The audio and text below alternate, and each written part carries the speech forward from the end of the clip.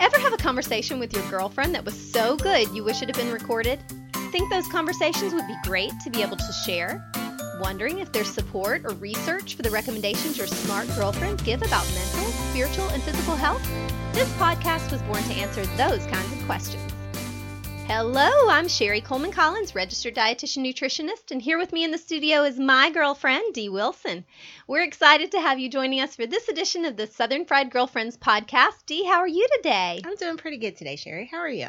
Well, I'm good on the outside, but on the inside, I'm a little sore. I tweaked my back carrying that big old baby of mine around. Gosh, that's like the worst pain. I mean, maybe not as bad as childbirth, but definitely bad. Man, it's close. I mean, I had a natural childbirth, and it was hard, but it's very strange to have pain without purpose. Birthing a baby is like, you're having pain, and there's a reason you're having pain. It's going to end. But this kind of pain is like, it's uncomfortable and it's hard to get comfortable. So if I'm a little whiny or squirmy today, y'all forgive me.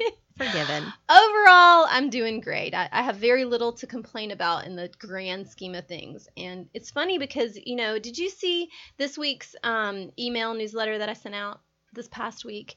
I did. Which one was that? It was about, so I talked a little bit about over emotional overwhelm. Yes. Yeah. So some tips about emotional overwhelm, and the things I talked about were praying, for sure praying, and spending time with other people and getting outside and deep breathing, those kinds of things that I think are really valuable. And one of my dear girlfriends, somebody we've had on the show, Lisa, emailed me, and Lisa was on the note to my younger self episode, and she was awesome. But she sent me a note and said, don't forget about gratitude.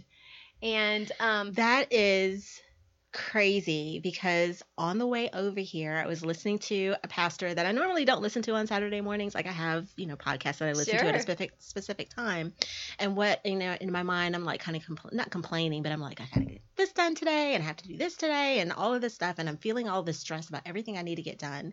And he made a comment at the end of his word saying that when you are ungrateful, you don't recognize all of the blessings that you have. And I'm like, okay, well, I'm sitting in this car and it's awesome, and it's a beautiful day outside. I'm going to do something that I love doing. Let me just be grateful. And seriously, the overwhelm, the stress went away. Yes. Well, what I have said in the past, and what Lisa was reminding me of my own words, is that, that gratitude and discontent or stress or anger, whatever negative emotion you're feeling, can't coexist with gratitude. Yeah. When you really are in a place of true gratefulness, you can't also be focusing on those other feelings. There's no room for it. So today I'm going to choose to be grateful. And like you, I'm going to be grateful too. All right. Well, today's show, that's a great lead-in to today's show, because we're really going to be talking about a tough topic. I think something that probably everybody has felt in one way or another at some point in their life, and certainly we've all had friends and family that have been affected by depression. And so today's show is really a look at this, one of the most concerning mental health problems I think in our society today. And I've been touched by it. I know that many, many others have. Everybody gets the blues now and then, but for some people, depression can be totally debilitating, and it can affect every aspect of their life. So for some people, it can even be deadly, and the news has been really full of instances of this lately, right? Because of Robin Williams' death last year, and then Kate Spade and Anthony Bourdain most recently. And I think that's really brought to light a conversation around depression and suicide, and the fact that it's sometimes so difficult to see it and to identify it. So I was doing some research for the show, and I found on the National Institute of Health website some information that said that in the U.S., 16 million people have had at least one major depressive episode, and that number was from 2012. So that was almost 7% of the population. Wow. Yeah. So not surprised by that. No, and I would guess that's probably even underreported. Yeah. Because I think there is a big stigma around depression and mental health issues. And so today we have invited our girlfriend Tracy Lyons to come back and join us to help us better understand the issue of depression and talk about how to identify it and how we can help. If it's us or if it's someone we love, how can we be part of of the solution in helping people manage it in a positive way and come out on the other side. How can we prevent devastating impacts that lead to things like suicide? So thank you for joining us, Tracy. Absolutely. Glad to be back. And I want to say that Tracy is a licensed family therapist, and Tracy has more than 16 years of experience working with people who've got all kinds of issues. And if you want to learn more about Tracy, check it out on the website, southernfriednutrition.com, and we'll have a bio, we'll have a podcast show notes up there. But she was also with us previously on the show that was about the why of behavior change. And Tracy, that's one of our best shows so far. Oh, great. Yeah, and I love doing it. It was a great show, and we have had a lot of people listen to it, but we've also had a lot of comments from that show. So thanks for doing that, and thanks for being here. Yeah. So you're also the first guest to make a repeat appearance. Oh, I'm privileged. And you are. Well, we're excited that you're here and excited that you can help us really understand this topic a little bit better. And so to get us started, can you speak to, have you seen an increase in the number of patients that you're seeing for depression? Well, when you ask that, I think because most people come to me for depression, anxiety, or relationship issues, as far as noticing that I'm seeing more people that are depressed, that's not really what stands out. What stands out is that all me and my colleagues are just booked. I think which is, a good thing. It's one of those things that's indicative both ways that, there's more people struggling possibly, but also the good thing is that, the stigma of mental health and getting help is, I'm actually getting, even just looking at the topic of suicide and how much more males die by suicide. That in itself, I am getting a lot more male clients. Interesting. Yeah, which is really makes me happy because I know that it's, their needs aren't getting met in that population when it comes to these areas, and depression can look very different for men than women. Tell us about that. Well, I have a list. I wish I would have brought it, but it has a list. It has goes down like a category, men and women with depression. It's almost the opposite on everything. Oh, interesting. So, and men, not to overgeneralize, but men tend to externalize depression. So they'll look for maybe escapes outside of themselves, or they'll tend to maybe blame outside. Well, women will internalize and blame themselves. Women will try to go inside themselves, and men tend to work too much or drink too much or, those sort of things. Or be angry. That's what I noticed most with the men in my life who have been depressed, is that where for me, I'm like, I can't get out of bed. Mm-hmm. For them, it's anger. Yeah, irritable and agitated. Yeah. And Yeah. Well, and imagine, this. The research shows as far as men and women are, I believe men and women are different. I mean, that's a whole topic there, but I'm so aware of all of those types of PC things anymore. But just as far as the emotion, women are just socialized to be able to share with girlfriends and talk and show emotion, and the emotion. Hey, I'm mad or I'm sad or yeah. And I don't have the exact parts.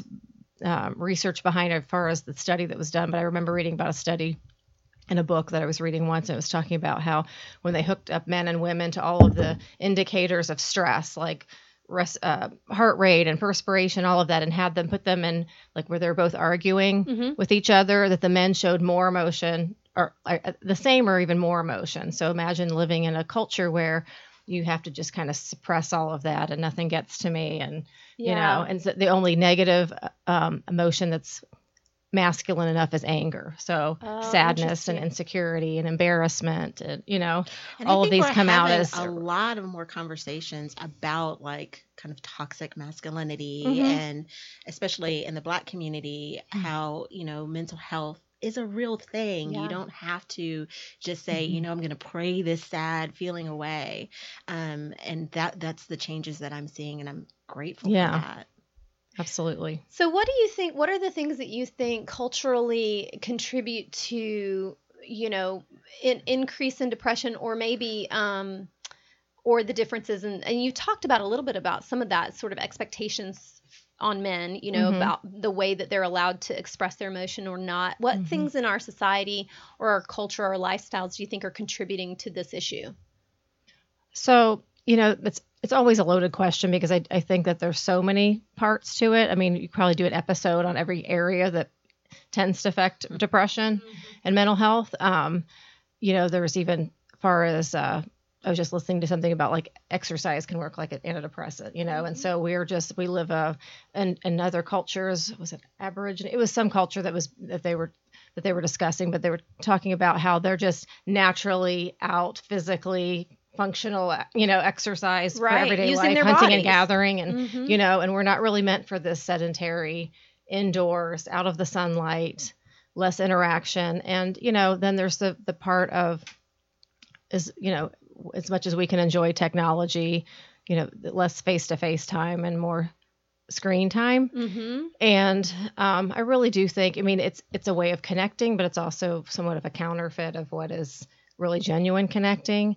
I remember there was an article in Time magazine a few years ago, and it was talking about how attachment was actually being affected because moms were spending time on their screen and they had a flat expression looking at their screen, but they weren't interacting with their babies. And that's how attachment is formed, through facial expressions. And that's how babies know that because you're not. That's so sad. It's very sad.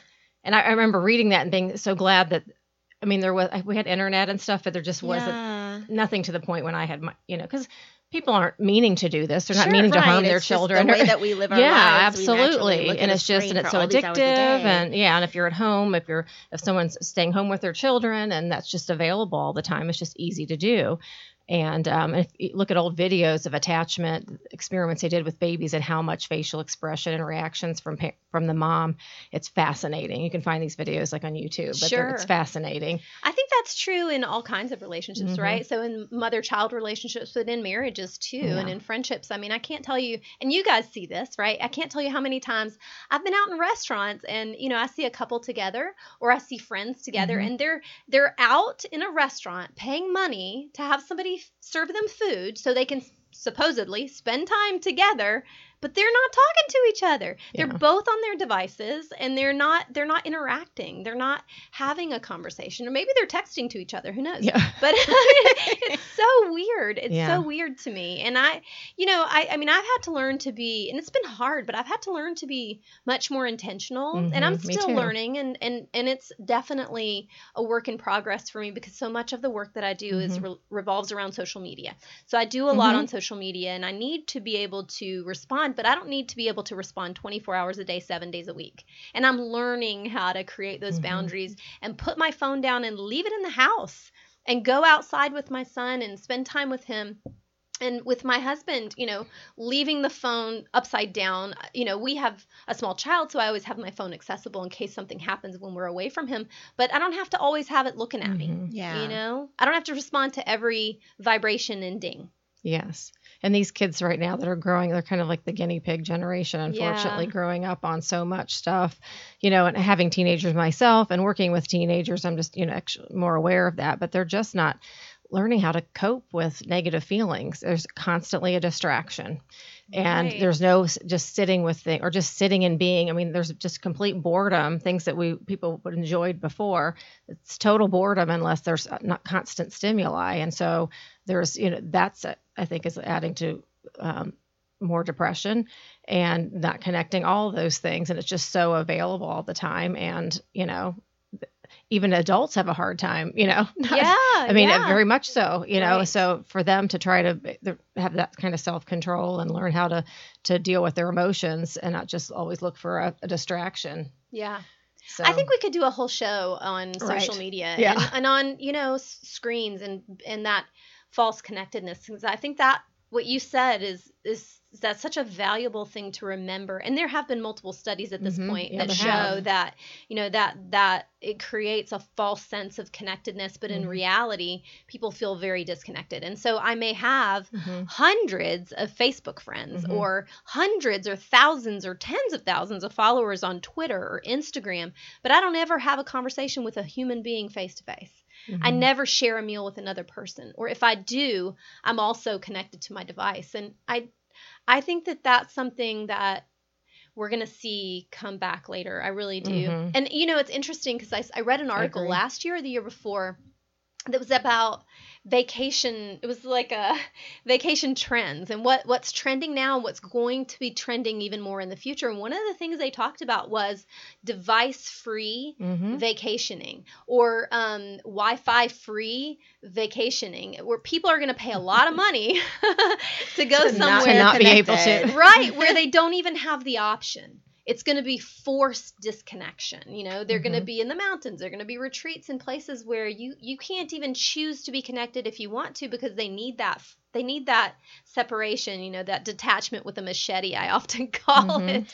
Well, there's also kind of an addictive response to. So I was reading a 5-second rule. I can't remember the name of the author, Meg something, but she was talking about how people like me who have to keep their email box at 0. Like, I get nuts if it's not at 0. I feel stressed by that. I would make you so crazy. I have seen the number she's notification twitching over there. I am. And like, it really makes me uncomfortable. But what she talked about was that it becomes kind of an addiction that you're to respond immediately to things that are coming at you, and that what I've had to do is basically turn notifications off and train myself just to go at certain times of the day, because if I don't, I feel stressed. Yeah. And that stress can lead to feelings of overwhelm and depression.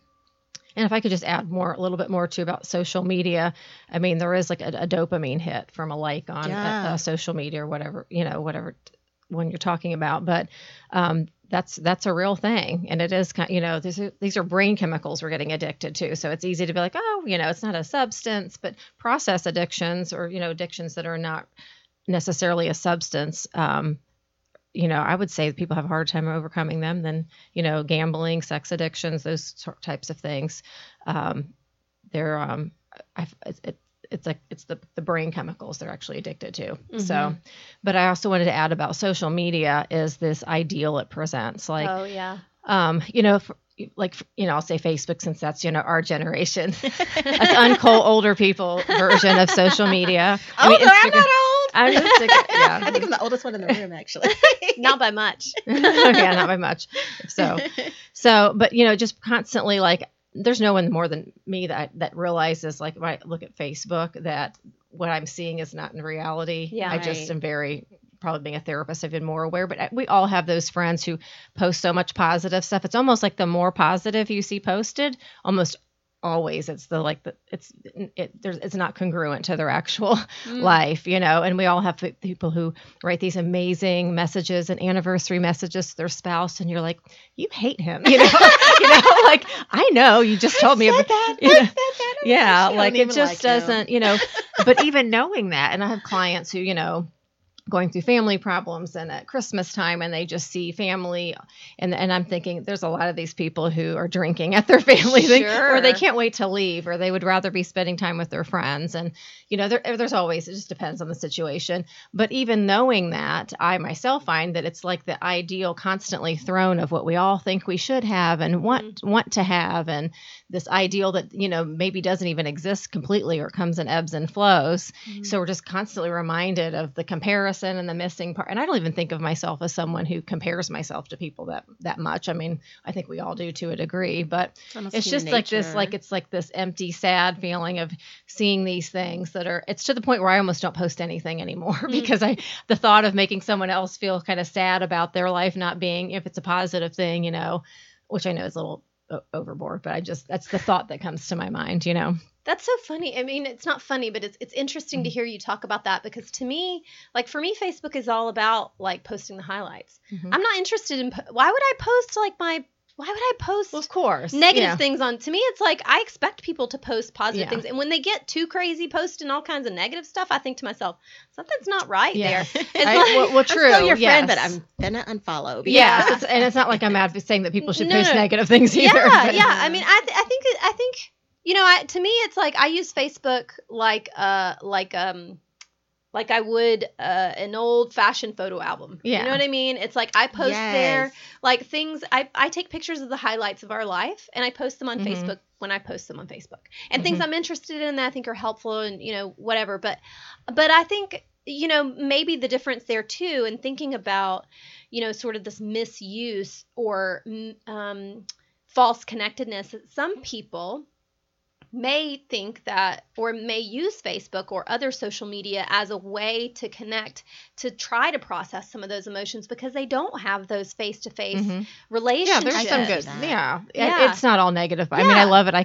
I never get Christmas cards anymore because everybody always sees everybody's pictures. I'm like, well, I miss the paper Christmas cards, but I still send them out, so I'll make sure you're on my list. Okay, if you all right. I'll get my one of 5 that I'll get probably. But so there is good part. I mean, there's ways. There's an app called Marco Polo that's a video app. Oh yeah, we that. heard about So that. I mean, this has been like I've connected to long distance friends, even my local friends. We are so much more connection because they're little blips you can listen to. So I mean, it's been like a godsend to me. I can't even express what it's been. So there's definitely positives. There are ways that people are connecting more, and I don't think everybody posts positive on Facebook. It's got something to hide. It's more the extravagant, Right. where they're almost sharing too much personal stuff and too often. I'm just kind of.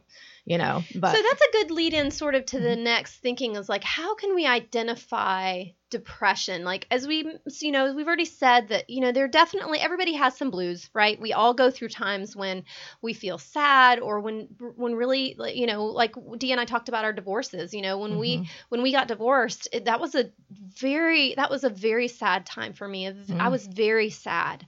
And there are other times in my life when we haven't talked about fertility issues yet, but maybe at some point we will. We struggle with fertility issues in my family, and that was a very difficult time.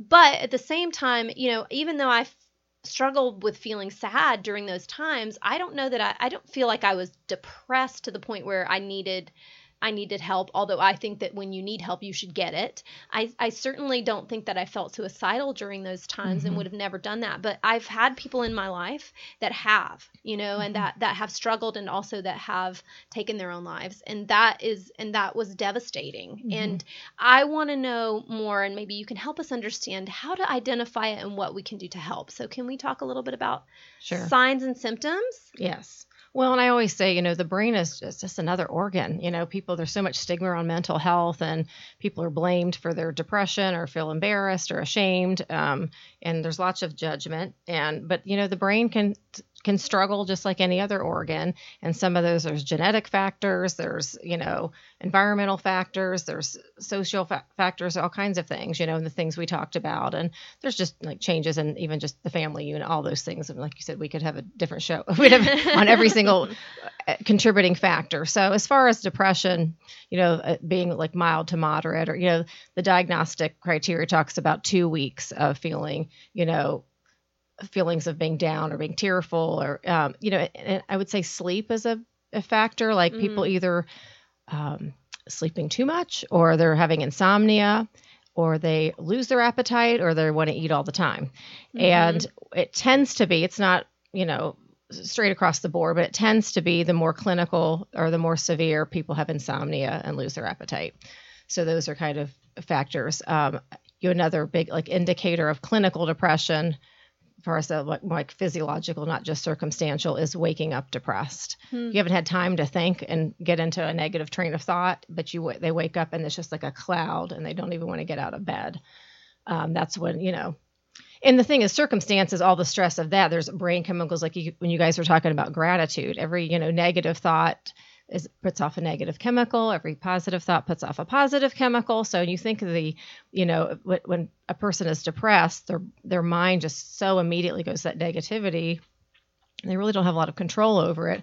All those things like mindfulness and gratitude are very helpful, but it's work, and it's true, like you said about you aren't able to think about the negative. It's almost even just, it's a distraction. You're thinking about something positive, but it's also so that, the mind is so naturally going to this negativity. It's so hard to get to those positive thoughts. I've had an episode where I was very depressed, where I had the thought, things would be better for everyone if I weren't here. That's when I went and got medication, because that scared the shit out of me. I don't know if we can say shit on this podcast, but now we did. It scared me so, because I was like, this doesn't lead to a good place. Yes. So I went and I got medication and therapy. But that to get to a positive thought, it felt like swimming through water. Like I couldn't my brain couldn't even I always say it feels like the positive thoughts just bounce off your head. Yeah, and it's the like negative it's out ones come over here, like a cloud and they're just permeate settling. you. Yes. You know? Yeah, and for some people who don't have that tendency, or their temperament is more upbeat, or they just like, well, what's your problem? Like, why can't you just stop thinking like that? And it's not that simple at all. Right.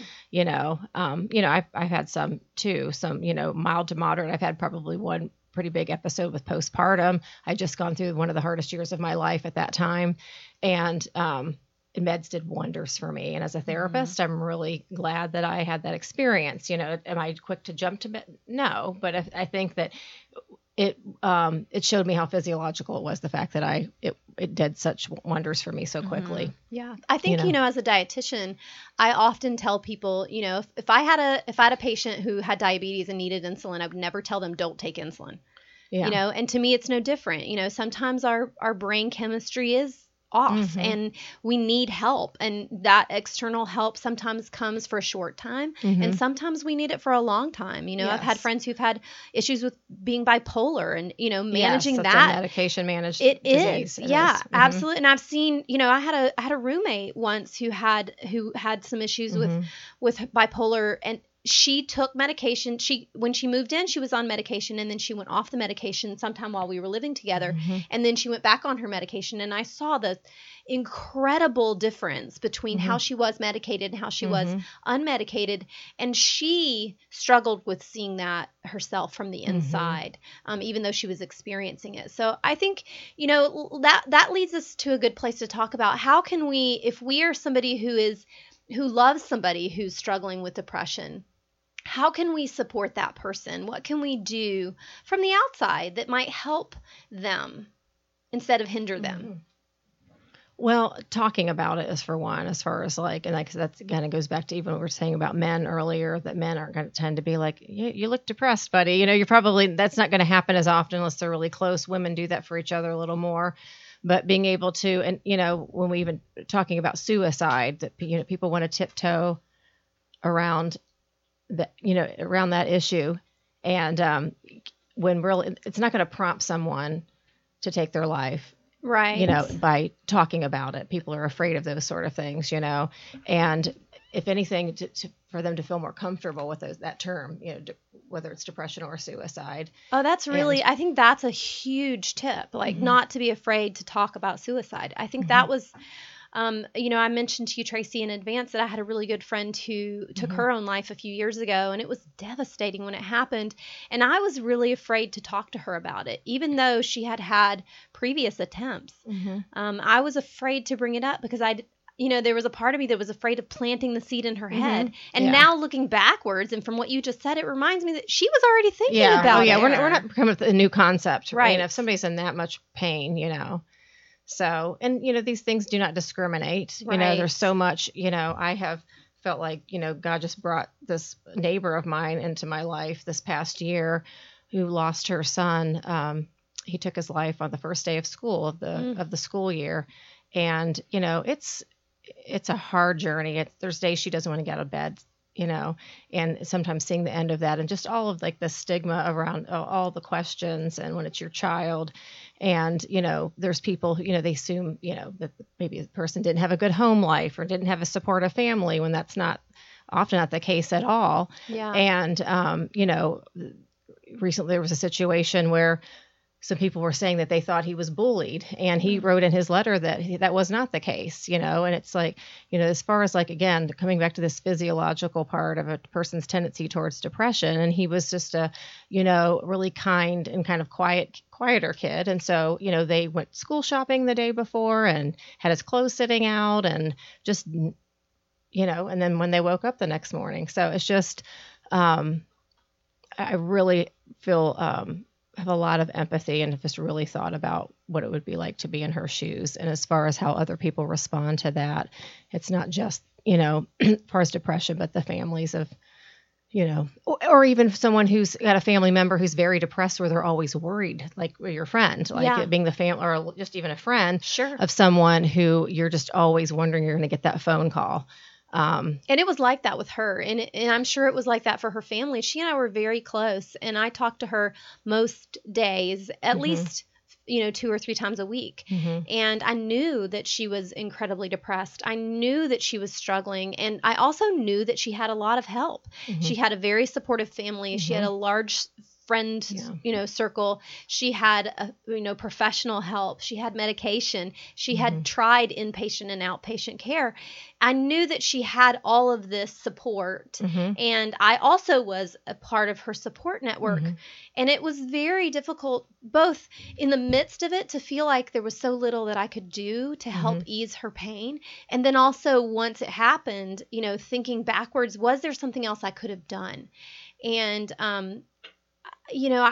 I definitely feel peaceful about the fact that I did everything I could do to love her and support her. I wish I could have done more. I wish I could have prevented it, like anybody who would be in that situation. But I know that at the end of the day, there wasn't a way We're not that that powerful. No. Sometimes it's, as far as recognizing when we want to help, or want to take too much responsibility, we're just not that powerful. And of course, like she had all of those things. It was her decision. Right. Yes, it was her decision. In fact, I was just watching, it was like a TED Talk on, it was a young male who had considered taking his life. He was on the edge of a bridge. And he said that there was the feeling of just being right there. He says the control I felt over my life at that, that feeling, it always felt so out of control, and all these feelings. He's like, in a minute, I have this much control, just feeling like, I can make this choice. Yes. Yeah. It's completely just that up to moment. me. No one else gets to decide. That's really an interesting perspective. So what would you say if you're, a family member, a loved one, a friend, and somebody that you feel like is very close to taking their life, what would you say to them as far as an intervention? Or what would you say even to the person who's considered or is considering it?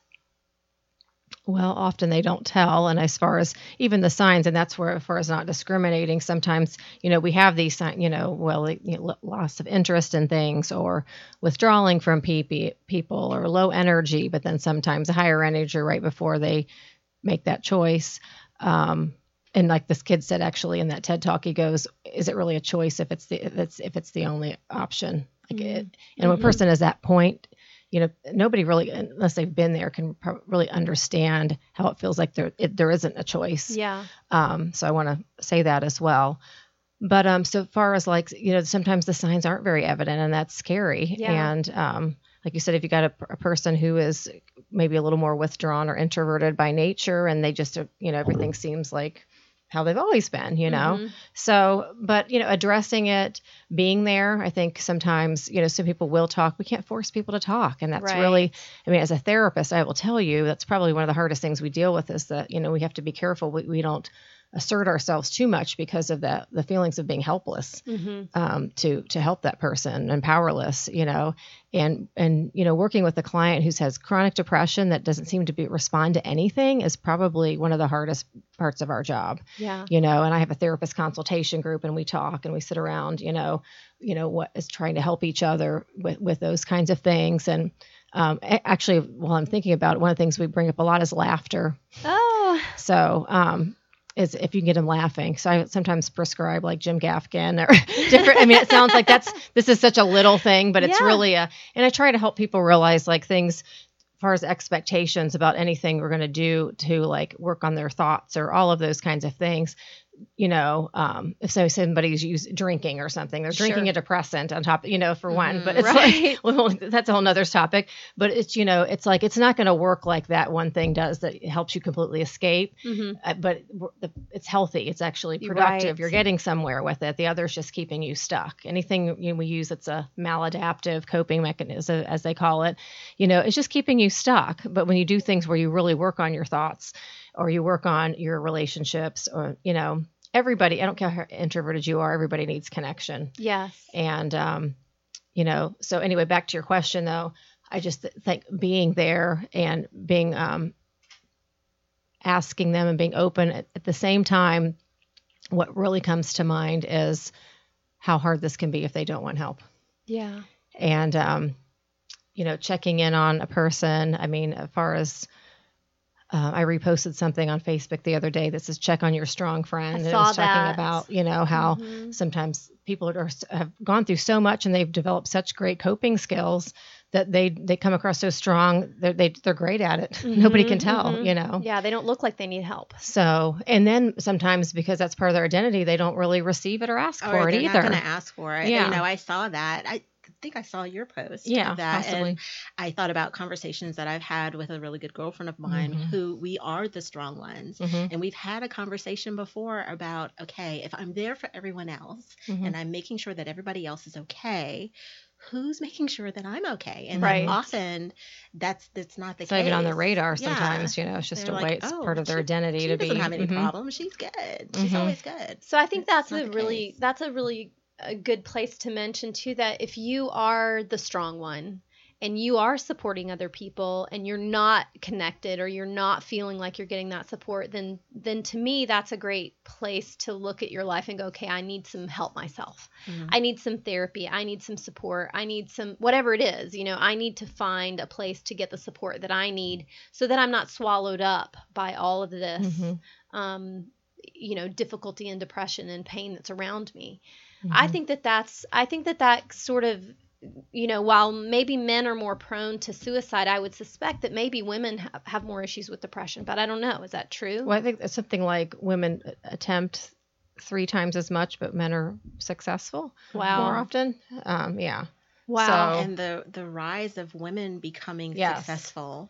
Yeah, has been amazing. I just saw an article in AJC that talked about the middle-aged, especially. Wow. Scary. So I think, so we've talked a lot about how to identify it, how to help if we can, things we can, like talking and being part of the solution for people, helping them see their way out if they can't, by talking about it, referring them to support for sure, I think is one. There's a National Suicide Hotline. We'll make sure that information is included. Do you know the number? If you don't, that's okay. No, I don't. We'll make sure it's in the post. So I think, okay, so one other thing. Yeah. And also talking to them about things other than their depression. Yes, right. Like the conversations that seemed more normal were more helpful for me than talking about the fact that I felt sad, Oh, that's a great point. That out there. Well, and I've always said, when it comes to depression, everything that helps with the depression, you don't want to do when you're depressed. Yeah. You don't want to exercise. You don't want to eat right. You don't want to connect with people. You don't want, you just don't go outside. Because, things that are like, yeah, exactly. And so, things that you normally enjoyed are just kind of like, all right, and things that you don't enjoy are just total chores. And so, when you don't enjoy much, and that's a big, thing to look for is people not enjoying things, and that sort of just kind of, they're just everything. People think of depression as sadness. It's not. It's sometimes just blahs, and people feel so empty inside. And so if we find ourselves in places where we're feeling blah and sad and stuck or whatever it is, some of the things I think we can do. So I'm not talking about clinical depression that requires medication or therapy, because that's what you need if you're in that place. But if you're not, then some of the things we've talked about, I think, just to summarize and sort of bring us back to, are things like exercise, because it can change the chemistry in your brain. Yes, absolutely. Laughter. Connecting with people we love who support us, spending time with other people can change that chemistry. Food can have a big impact. There's a lot of research around inflammation in food and the impact that has. The brain, the organ. Yes. Right, exactly. And so I think making sure that you're eating the right kinds of food to support your body and your brain. And maybe sometime we'll do a show on that at some point, because that'd be fun. Yeah, because my question is, what's the kind of food? I know, well, and right? omega-3s, omega-3 fatty acids for sure. I mean, there's some good research around that. So fish and, those kinds of things. But also, fruits and vegetables and, are full of antioxidants that help support our bodies, and they can help support our brain. So I think for sure those are some very positive things. So if we're blue, we need to take better care of ourselves. And maybe that can help ward off some of this depression that's a little more severe, starting early as soon as we see the signs to try to get ourselves back on track. Yeah, for sure. I used to have a friend who would say, if I'm angry or I'm sad or I'm whatever it is, I give myself a certain amount of time. And again, I'm not talking That's to a that. great idea. Yeah, I'm not talking to that person who's suffering from clinical depression, who doesn't have that choice. But for the average us, right? I give myself, and I do this to myself. I say, okay, I have a certain amount of time, hours, days, minutes, whatever it is, depending on the situation, right? And I get to be mad for this amount of time. Or I get to complain for this amount of time. Yeah. Exactly. And when that time is up, I'm done. Mm-hmm. No more. I can't say anything else. That's funny. I like working with a coach, and she said the same thing. She was like, go ahead, put you 10 minutes on the calendar. Your victim day. To be a victim, to have a pity party, to completely throw a temper tantrum, and then get back to doing what you need to do. Right. Exactly. Well, y'all, I think this has been fantastic. This has been a great conversation about a really tough topic. And I think that we've talked about some very practical ways that we can both help identify and support people in our lives who are suffering from depression, but also help address it in our own lives. And I think that's what we hope that people will find valuable in this show. Tracy, is there anything else that you wanted to make sure that you told us during this show? Just, again, like destigmatizing depression, even in meds. And, people have ideas as far as meds. They're not happy pills. They're not like so give some sort of euphoric. They just, it has to do with like serotonin recycling, selective serotonin reuptake inhibitors is what they're called, like Prozac, Zoloft, that particular type of antidepressant. They're really just keeping the serotonin in your brain from recycling so that you have more serotonin available to the receptors. Sometimes the receptors aren't working great and they fizzle out, and with more serotonin being thrown at them, they will light up and start working again. For some people, that's all what they need. Other people struggle ongoing with those things. And they say, if you, get on and off about 3 or 4 times, you maybe should stay on, and accept that and be happy that there is something that will help, Right. So, and there are times that meds aren't helping. And there's one that will help one person and do nothing for another person. One person might feel even a little worse on it, and that there's usually one that will work. It sometimes takes an average of 3 tries to find the right antidepressant, to not be discouraged about that. So I think that's really important too. So that's great. I think that's a great tip, a great place for us to wrap up. Okay. So thank you so much, Sure. Tracy, for being with us today. Is there anything else you wanted to say? I would only say this. Something that I used to say all the time was, I'm going to put my nervous breakdown on layaway. And what I like found, that. Yeah. But the thing about it is that it's always out there. Like, I'm not addressing what I'm feeling or what I'm thinking, and I'm just keeping going on with my life. And so I would just say, Bit of denial. yes, go ahead. Have the nervous breakdown. Give yourself permission to feel what you're feeling and get help. Yeah. be honest with yourself. Yeah. That's great. That's great. Awesome stuff. Thank you, ladies, so much for your wisdom and your honesty, and for, again, addressing a really tough topic. I think it was well done. And for those of you listening, thank you for staying with us through this hard topic. And I invite you to send us questions, comments, anything that you want to share about this topic. You can email us at southernfriedgirlfriends@gmail.com. We'd love to hear from you, whether you found this helpful or you have additional questions or you thought something we said was wrong. We are okay with that. We don't pretend to be perfect around here, and we are definitely open to your input. So we just thank you so much for listening to the show. And as we close, we have one question we end every show with, and that is, what is the one thing you're going to do to be healthier today? Dee, what do you think? So it is definitely sandal weather, but I'm still walking around with winter feet. So I'm going to go get that taken care of today. Oh, little mani-pedi. Yeah. I love that. Yeah, what about you, Tracy? I am supposed to meet up with a friend and possibly do yoga. Oh. I don't know if it's hot yoga though, because it makes me so nauseous. I have to find out what kind it is, because I don't tolerate heat, like hot tubs and stuff. I'll get sick to my stomach if I sit in. I have to keep getting out. Oh yeah. So anyway, we'll see if not, I will get outside for sure today. I love it. Yeah. It might be 95 degrees, but it's beautiful. That's for sure. Gorgeous. What about you, Sherry? Well, I was whining about my back earlier, so I think that's my take care of myself job today, is to rest my back, do some ice and some heat, and maybe do a little stretching if I feel like I can, or not if I don't feel like I I can't. I'm just gonna Know take your care of limits. myself. Yeah, exactly. I'm gonna, as I teach my 4-year-old, and he's constantly reminding me, Mommy, I'm listening to my body when he's hungry That's so or he has cute. to go potty. So today, Mommy's listening to her body. All right, y'all. Thanks again for tuning in to the Southern Fried Girlfriends podcast. We hope you have a fantastic and healthy day.